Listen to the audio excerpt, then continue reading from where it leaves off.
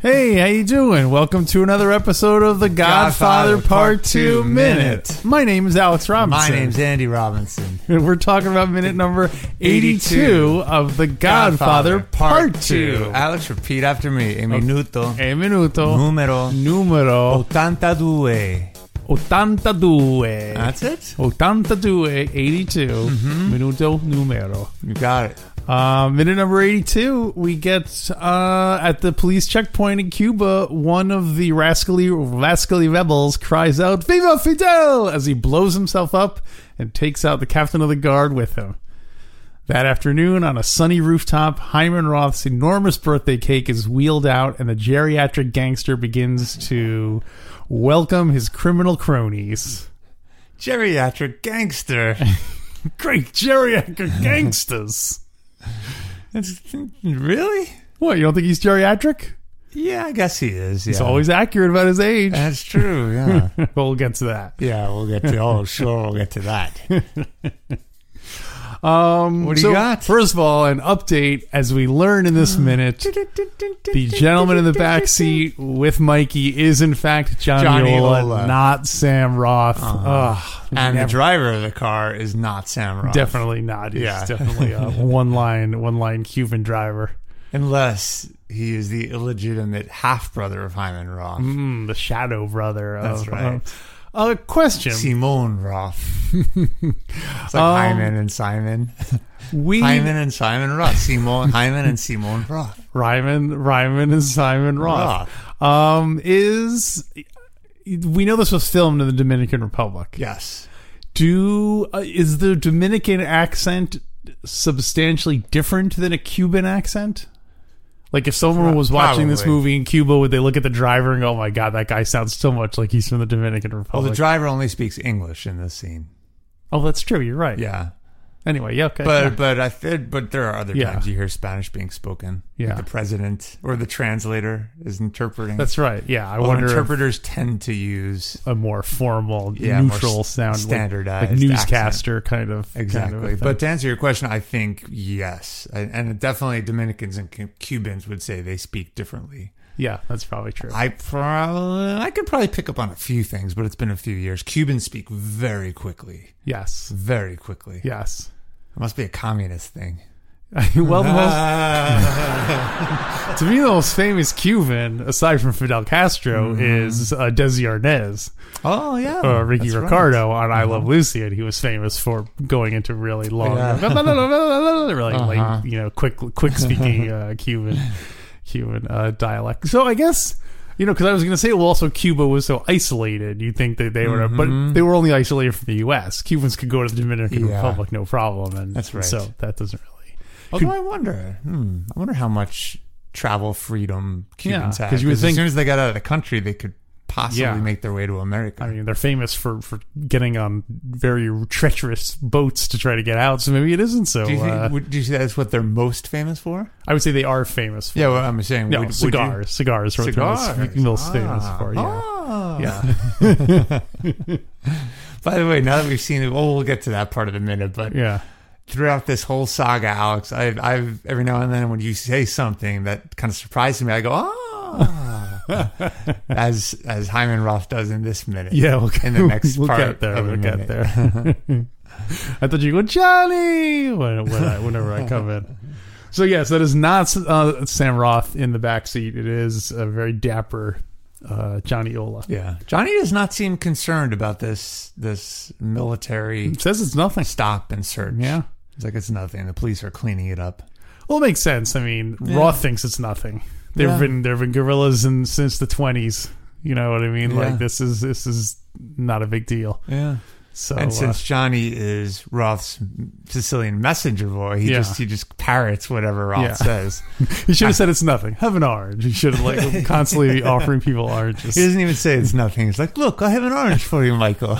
Like it's a magic trick. It's the best. What do you call it?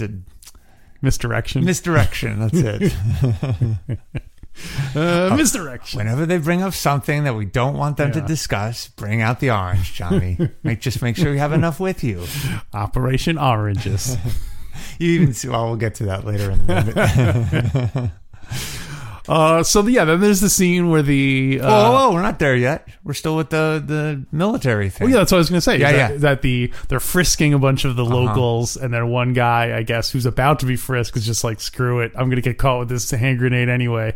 And then he it's very awkward staging of how this like the guys, the soldiers don't seem to know what to do, and the guys, it seems like if the guy started yelling and like they would be more like on top of him. The rebel pushes one of the guards aside, and kind of pushes past through him. That guard, meanwhile, takes a second to pull out his pistol, cock it. By that time, his rifle. No, it's a pistol. Pistol, okay. Yeah, and then by that point, the rebel is in a grapple with the captain of the guard, and that guard, the guard who pulled out his pistol, is kind of backs away from that and goes to help crowd control with the other rebels that are being searched, or potential. I shouldn't say rebels, potential rebels. They don't know. Sure, innocent until proven. Well, we don't know if that's true in Cuba. Is it innocent until proven guilty? You mean in Cuba?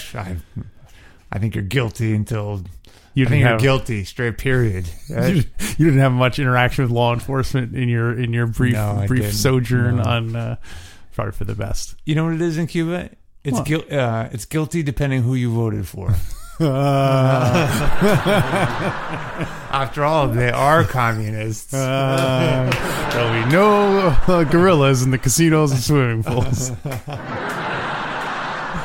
Yeah, the captain of the guard doesn't seem to... It's awesome that we're referring to him as the captain of the guard. We don't really know that yet until Michael brings I recognize his insignia on his uniform. I see. You've been doing your homework. I don't know if he's just looking at his phone or looking at his gold telephone, or if he's looking at he doesn't notice the guy. He doesn't even look up when the guy goes until he's like right on top of him, which is crazy. In 1959, what could you possibly be distracted by 10 feet away when someone is already screaming and in a scuffle with your guards, with the people in your command? Does it happen maybe frequently? Like, is this the kind of thing where, like when you see cops arresting someone and the other cops are just kind of like standing around waiting for it to to go or whatever? They should. I wish we could zoom in. You could see it's like, it's like a Playboy centerfold or something. That's a good question. What is he looking at that is so distracting? Let's speculate as to what possible things he could be looking at. Gold telephone. Gold telephone. Mm-hmm. Or maybe he's just kind of daydreaming, looking off in the distance, thinking in deep thought. Maybe he's thinking about. He definitely looks like he's looking down at something. Like he's looking at something in his hands. Maybe to me, that's maybe what he stepped in poop, because we just see his back. Yeah, that's true. We don't know where his eyes are. Maybe he stepped in poop. He's just so embarrassed he has to avert his eyes. Like, everyone knows I stepped into poop. Mierda. Maybe he recently demoted. And he's just stewing about it. He's like, I have to just waste my time doing these dumb rebel searches. And he was demoted because he allowed the gorillas in the swimming pool. Oh, that's rule number 1. Do not allow the gorillas in the swimming pool. Alternately, maybe he's an American agent, like pretending to be although the Americans would be on the side of the Cubans at this point, because they're not communists. That's true. Yeah. They're not communists yet. So the Americans would have been on the side of the people suppressing the rebels. Yeah. So maybe he's a rebel. And then, I guess I don't know why he'd want. But maybe there were 2 different rebel cells and they didn't know it. Right, they didn't realize it. He's like, no, it's me. Yeah. He's like, code word knife.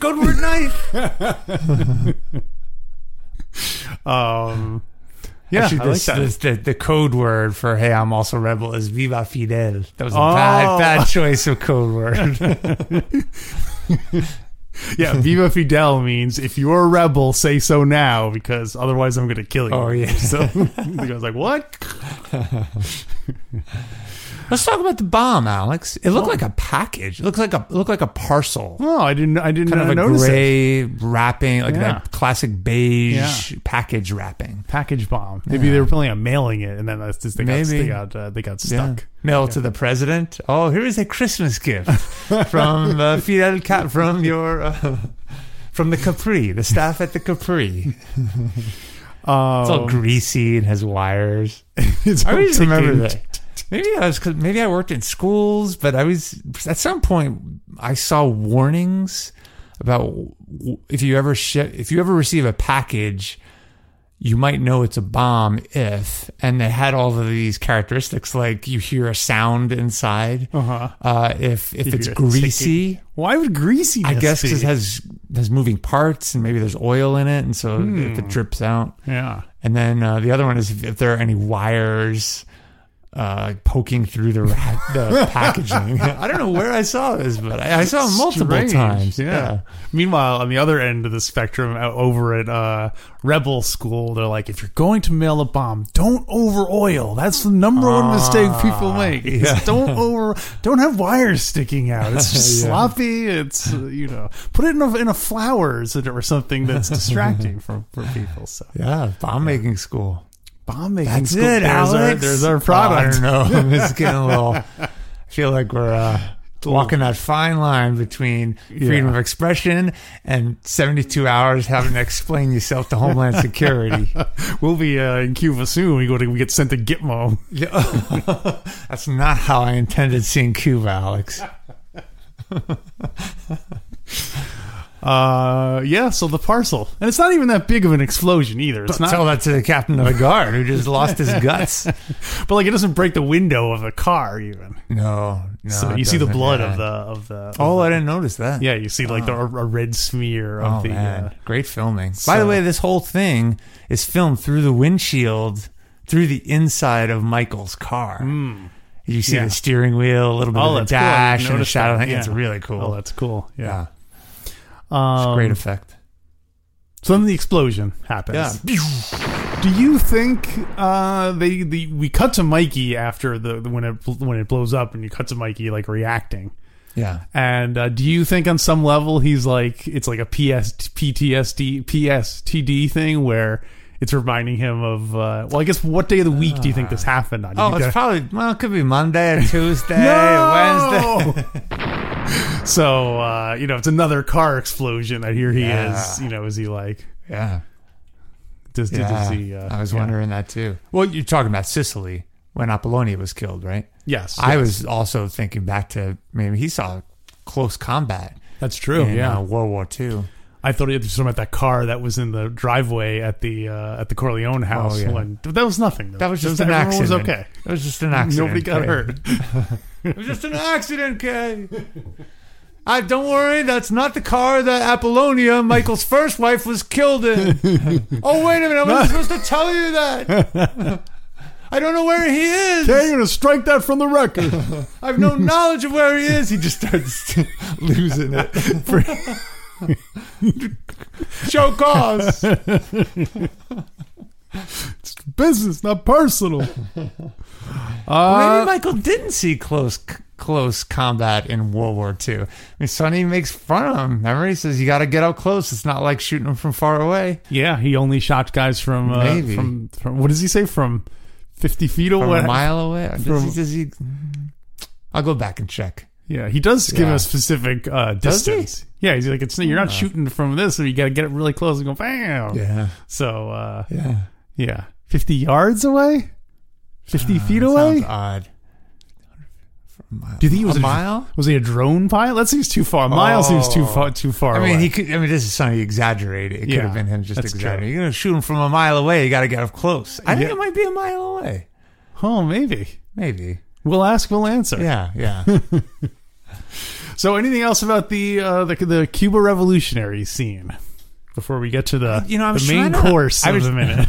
I was trying to understand what the rebel was saying in Spanish. I couldn't make it out except for the last part. Right, Que viva Fidel, long live Fidel. Yeah. And I do like how they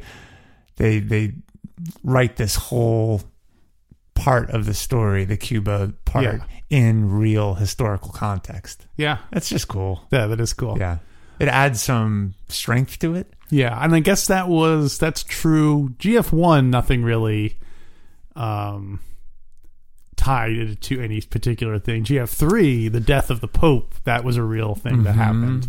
That they sort of used real life events to and definitely in GF3 the volatility of the immobiliary stock was very real. That was a big news story. They piggybacked on that. 70s? When does the GF3 take place? Oh, I don't know. We'll get there, Pop. Okay. We'll get there. I never remember the timeline because it was filmed when was it released? In 90? Like 90. 91, 90? But it took place earlier, of course.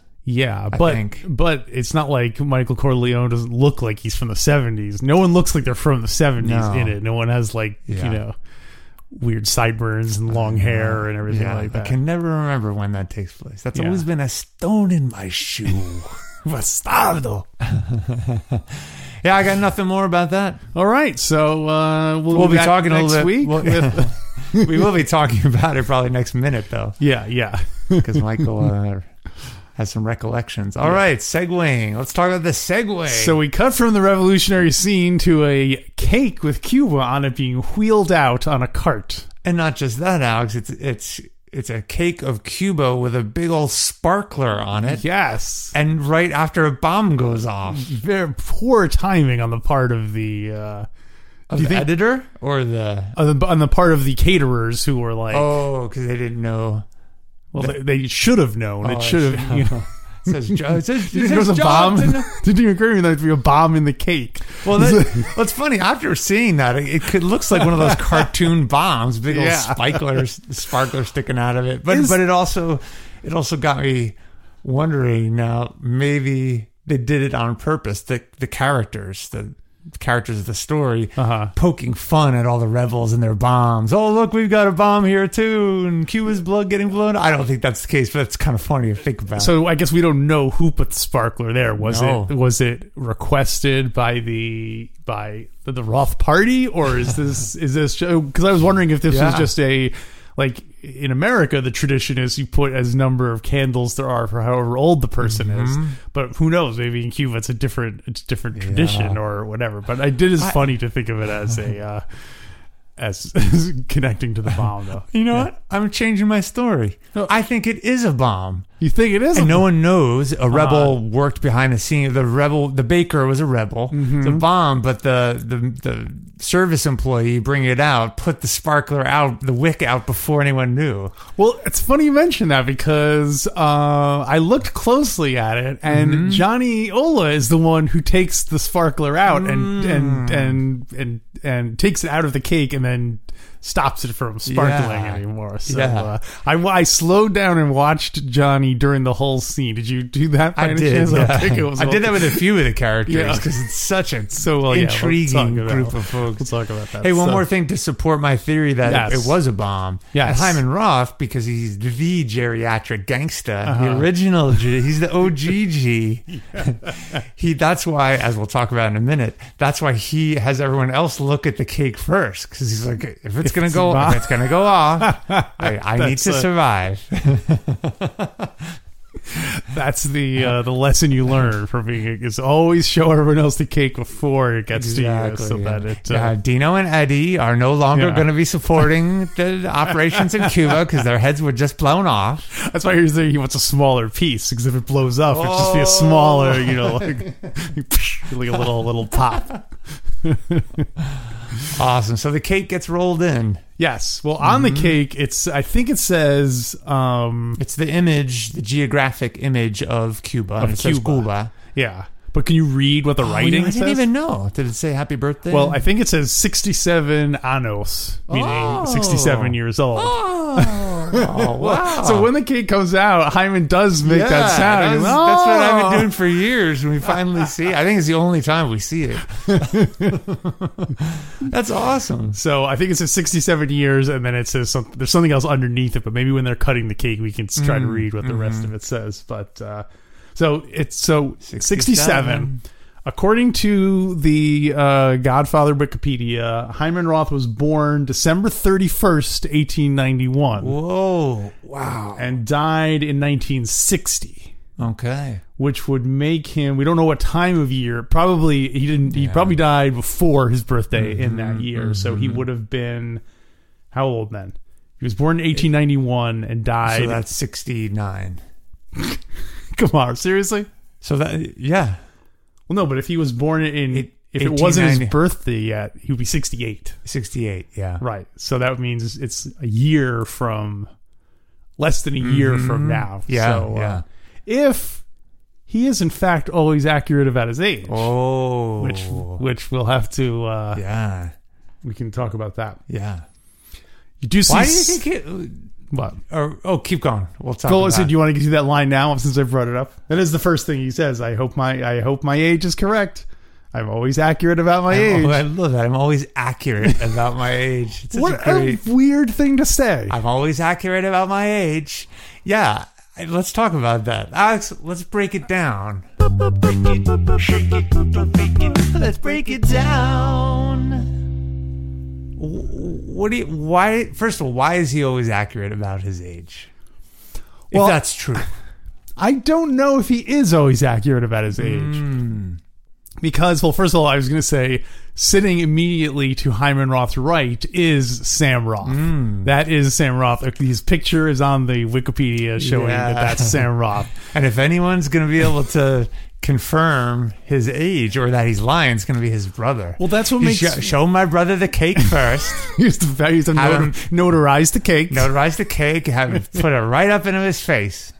Well, so that's what made me question it for the first time, because he says, I'm always accurate about my age, and everyone kind of like laughs. That's true. Which makes me wonder if Hyman Roth is being sarcastic. Like, is he famous for not being, has he lied about his past age in the past, and now he's saying this, and everyone's like, oh man, is this like him being ironic, being dryly ironic? And if that is the case, is Hyman in on the joke? Is he saying it as a joke because everyone knows that? Or is he still trying to sell that, but everyone just knows he's lying? Did he, at one point, was he forced to testify, and he managed to somehow get it under that his age, like he got out of a indictment because the year was wrong on the thing or something like that? That is awesome. That would be a great story for why. What a great insight. Not even it's a joke why he makes that. We should ask the Justice Department. I'm always accurate about my age. We should do, how they've done like spin-off, they've done novels that take place in between GF1 and GF2. We should do one from the point of view of Hyman Roth and establish that story that he's yes. And which makes more sense why in GF2 he's all upset about the Justice Department. Right, the government. So so he's always accurate about his age. So let's assume we already went off on that he's lying about it. It's a joke. Let's just say it's true. Let's say it is. It's true. He is being accurate. He's always accurate about his age. Yes. Okay. Why would you say that? And why would you always be accurate about why is he pointing out that he's always accurate about his age? It's strange because typically if you think about someone lying about their age, the stereotype is it's usually women lying about their age. Like shaving off a few years or it's rude to ask a woman her age is generally the old adage. I don't know if it's true anymore or not, but so it sort of sounds like almost gives a sort of feminine side to Hyman Roth, that he's like, unlike other people, he's always accurate about his age. And he's only 67. Well, but in 1959. Yeah, in 1959, that would be more of a thing. Now. But at what age is he as alleged to have started lying about his age? So anyway, we don't know. Yeah. It's why does he make a point of always being accurate about his age? Maybe because he's gotten criticism for being the geriatric, the OGG. But he owns it. He's like, I'm the oldest one. I'm around because I make money for my partners. And I'm not going to lie and say I'm 40 just so I can get more business and stay in the game. I am 67 and I am Hyman Roth. I'm always accurate about my age. That's kind of what my instinct is. That's why he's saying it. Well, is he substantially older than... I think so. Like, how old was... I think those guys are all in their 30s. They look older. Oh, no. I don't mean the people here. I don't mean... I mean, like, the other bosses, like Tartaglia or Barzini or... I think he's older. Don Corleone. Yeah. I think those guys are younger than we think. But Don Corleone was older than Hyman Roth. Because when we see in that deleted scene... Don Corleone's already an old adult, and Hyman Roth is like a teenager, or maybe he just seems like a teenager because he's slight and he makes people think he's older. True. So maybe he's actually younger than 67. But because when he was younger, he was trying to act older, he kind of had to lock into I'm 25 years old. You know what I mean? Anyway. He's always accurate. I'm just thinking back to GF1 at the meeting of the families. Yeah. How old was Hyman Roth then? Well, yeah. Because those guys may have seemed old, but that was already how many years ago? 7 years. 7 years ago? Yeah. I still think Hyman Roth would have been 60 at that point. I still think he was older than Barzini and Tartaglia. Than like Cuneo or... Yeah, I mean, I think those guys were probably in their 50s. I mean, people just looked old back then. And these guys smoked. They're crime bosses. Fast life. They're sitting out there in the sun. That was what I thought during this whole scene. I'm like, oh my gosh, it must be so hot sitting out there in the sun. And they're wearing those But there's also, there was an ozone layer back then. And like, you could sit out in the sun. And it was no big deal. Did you really? It felt less hot? I think you could sit out in the sun. Well, it depends, of course, on other factors, wind, breeze, that kind of stuff like that. But I feel like in the olden days, you could sit out in the sun longer and not get burned as quickly as you do now. Yeah. But I could be wrong. I think they're also, people in hotter areas acclimate to it, too. I just see them all standing around wearing these suits, jackets and stuff. And Michael's bodyguard even takes his hat off and kind of looks up at the sun and looks at his hat. He's the man in black. He's all dressed in black. So tough. All right, so he's always accurate about his age. All right, let's just, let's take him at his word. He's 67 and he's always accurate about his age. Okay. For some reason, we are assuming Hyman Roth is not lying about any of his things. So, but we have no other proof. We'll just take him at his word, Alex. Come on, just assume best intent. Yeah. So the next thing he says is make sure that everybody sees the cake before we cut it. Uh-huh. And then the food service employee goes and pretty quickly shows. Well, right after Hyman Roth says that, Johnny Ola turns to the guy, and I'm guessing says it in Spanish to make sure that the guy knows what is going on. Yeah. So and he shows him. Yeah. So that's a strange. That is a peculiar thing, also. So our mother always laughed at that scene, and I remember she told me that was a very Jewish custom. Oh yeah, I can see that. That always just stuck in my head because I'd never witnessed that. Yeah. Does that make sense? I mean, are you aware of that? Our mother probably had more experience with older Jewish people than we have had. So we're going to have to take her at her word. She's always accurate about her Jewish stereotypes. Her ethnic customs. Her ethnic customs. Yeah. I like that it parallels the showing of the gold telephone. Yeah. That the guy has just made sure everyone saw his gold telephone. Now Hyman Roth makes sure everyone sees his cake. It's not even that fancy of a cake. Part of me wonders it's or is this just because it's 1960, so to us it doesn't seem like that. That's where I was going. Yeah. Back then, you didn't have cable, you barely had television, you didn't have phones, so things were a bigger deal. right? Like a really nicely made cake was something to see. I guess that really makes Nazarene's cake all the more impressive in GF1 because that one was like a multi-tier. Now you can understand why everyone could see the cake. Yes. But Hyman Roth's cake, it's like a one layer affair, one tier affair. No, you didn't see all those wires sticking out of it? And the grease? Oh, no. Those were no wires. The greasy cake. No! All right, it's time for that paywall to come crashing down. We're always accurate about our paywall. That's right, always accurate about our paywall.